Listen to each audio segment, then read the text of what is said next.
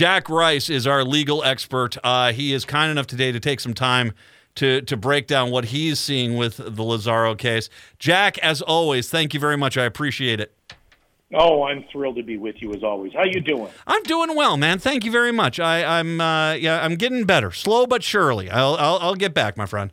I know. I'm watching you from afar, so just know that. That's kind of scary. Not in a weird stalker sort of way. Just know. Well, maybe a little. All right, that's all right. It's okay, Jack. That's cool. We've made the determination. We have the Mount Rushmore of the Matt McNeil Show. It's Jeff Stein, Cliff Schechter, Dr. Joe, and you. You four are the best. You are the top. I'm putting you in the Roosevelt spot. Okay. Well, thanks. Although he's got some disturbing history of his own. So. Yeah, they all have their baggage, don't they? Yes, they do. Yes, they do. Okay. I'm going to start with the question that Brett actually said. I think it was Thursday of last week. He's like, "Why in the world would Lazzaro even try to win this case? The evidence against him is pretty astonishing." And I'm trying to take the side of the innocent until proven guilty. But as we've gone through this case, I don't see how in the world Lazzaro thought he was going to be able to knock this down.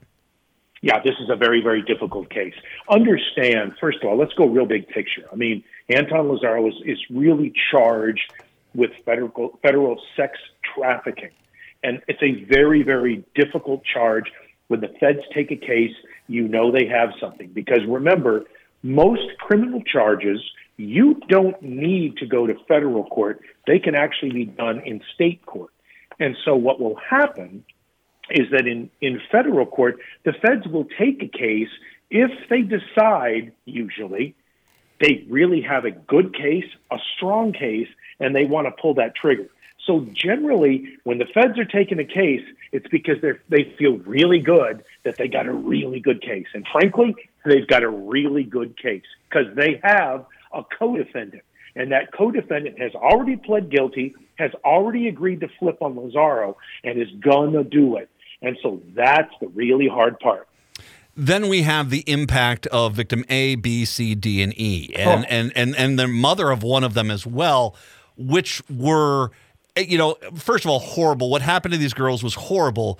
But in regards to this court case, there weren't hurdles. They were 20-foot walls. I mean, these stories, they all matched up. They backed up Medina, her story.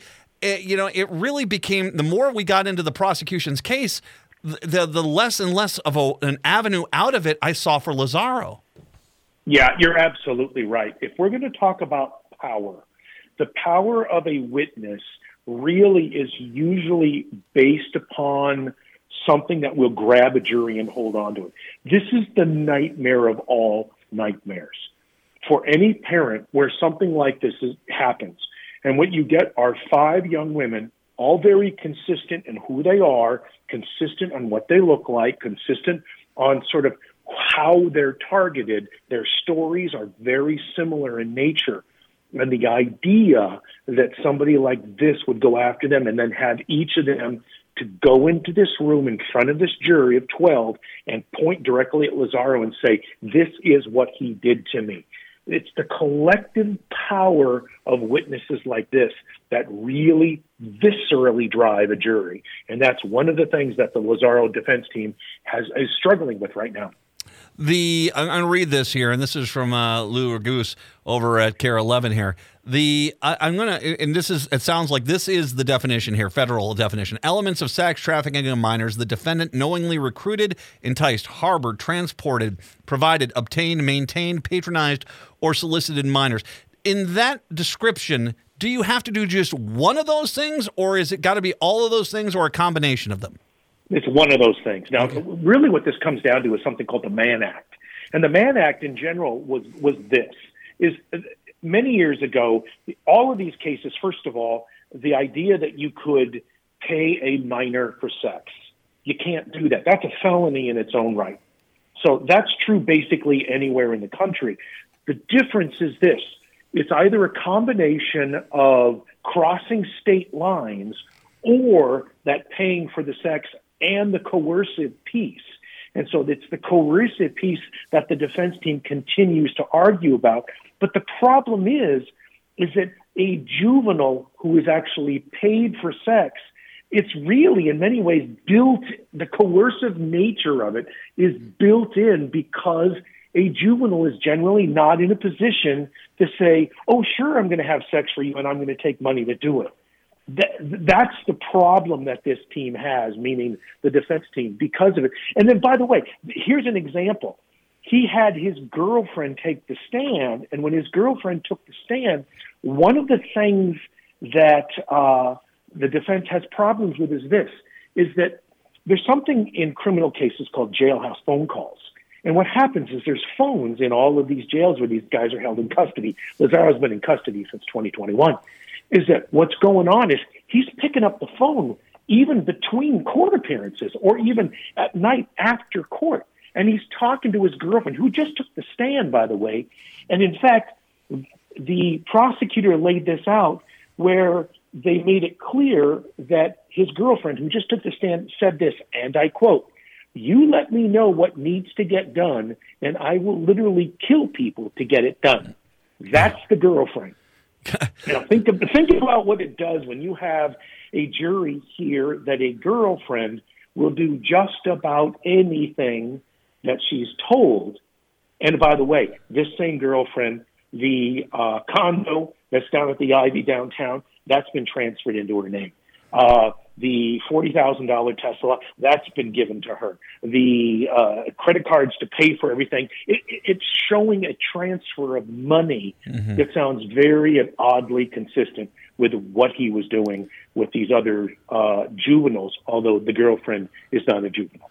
And it does make, from what you just brought up, it does make me ask the question, does Lazzaro not know that they can listen in on the jailhouse conversations? I mean, that's not unique, is it?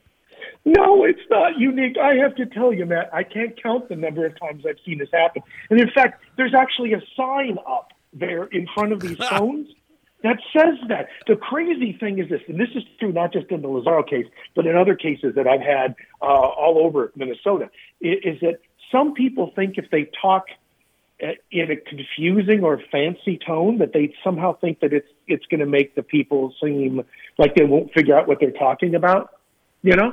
So you'll use code. But the problem is you can't lay out the code, and no matter what you say, it sounds stupid.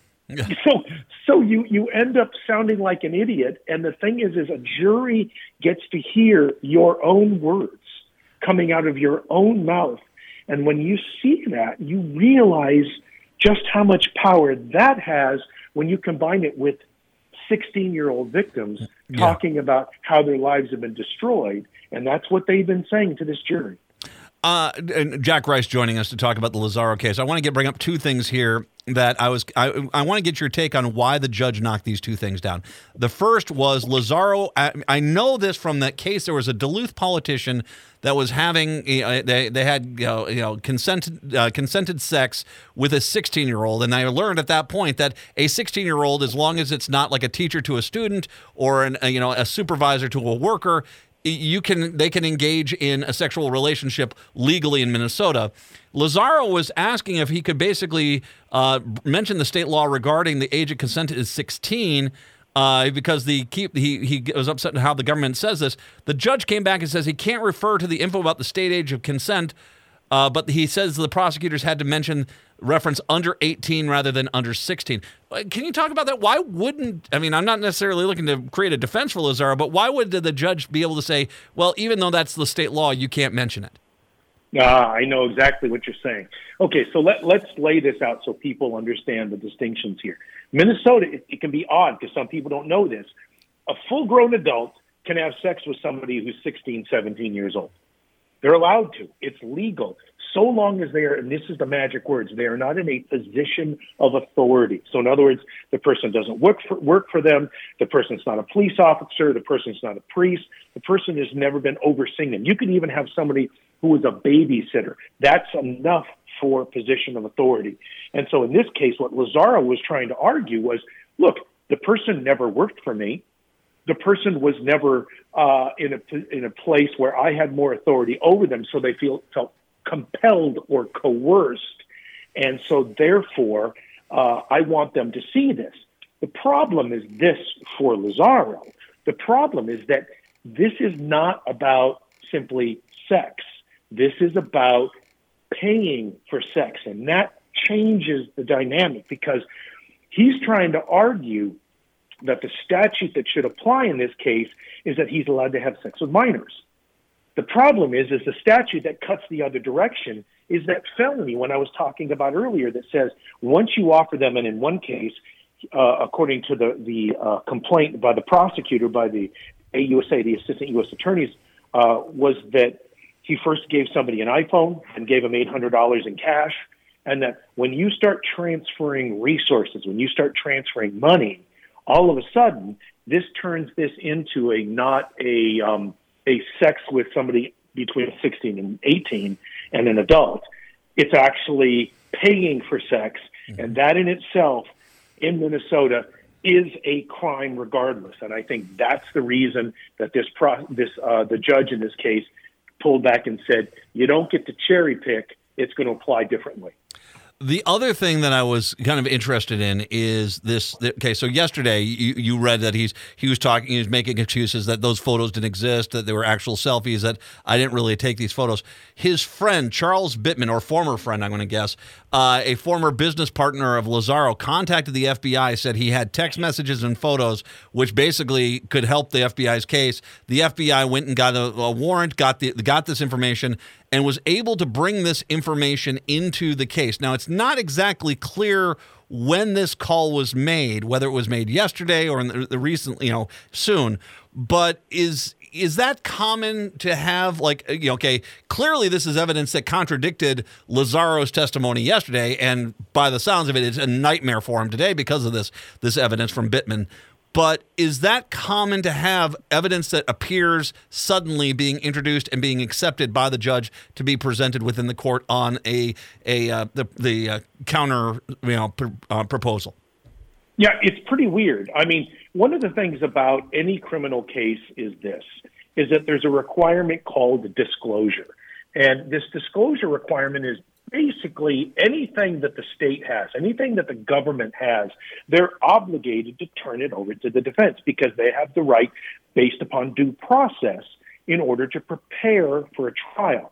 What happens is if the government refuses to turn something over and then says, we're going to use this against you, then they're going to have a hard time, generally speaking. And in fact, there are some things that the government must turn over, even if they don't want to, because there's something called Brady, which basically says anything that can help the defense that the government has. For instance, you have a police officer who's done a whole bunch of bad things, and then he turns around and arrests you, and you could potentially, as the defense, use that and say, all those bad things that officer did? We think he did those same bad things in our case, and that's why we are where we are. Mm-hmm. And so it is unusual when something sort of comes in and feels like it's last minute, because how is it that you're supposed to prepare for a case if you don't know that that's something you have to prepare for?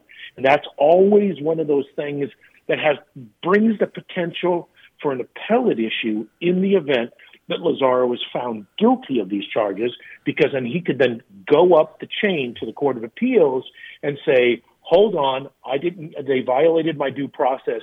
They were required to disclose some information. They failed to do so. Therefore, I get to start again. And by the way, thanks to you being on the air so much, we know about the Brady stuff with Minneapolis police.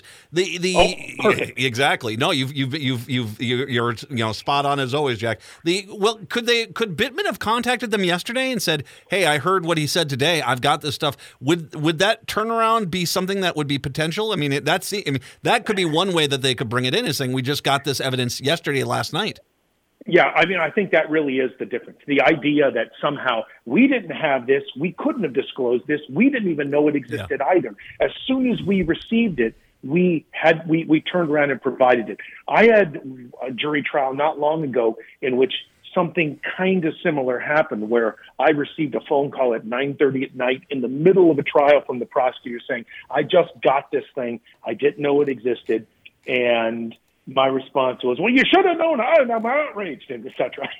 And so what ends up happening is then you go and you argue that out in front of the judge and say, hold on, if I had known about this, this may change the entire dynamic of my case.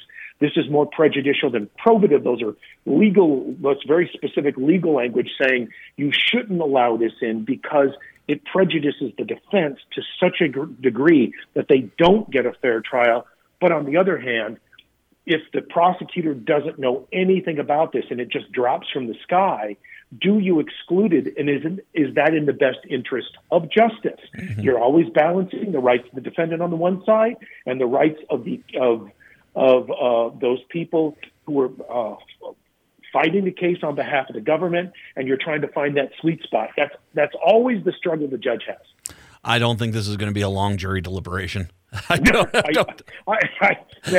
think, as being the prognosticator that you are, Mr. Nostradamus, that I think you might be right. This is one of those cases because we really don't like people who are charged with this kind of thing, and juries have a hard time being terribly empathetic.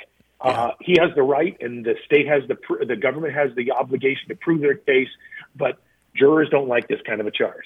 Jack Rice is the best defense attorney in Minneapolis, St. Paul. He is. He has won awards. He is fantastic. If you have a case, you want to sit down and talk with him, sit down with Jack. He'll give you an honest opinion. JackRiceLaw.com. That's JackRiceLaw.com. I'll link to that a little bit later on. Jack, outstanding as always. Thank you very much, sir. I appreciate the time. Thank you, my brother. I'll be watching you from afar.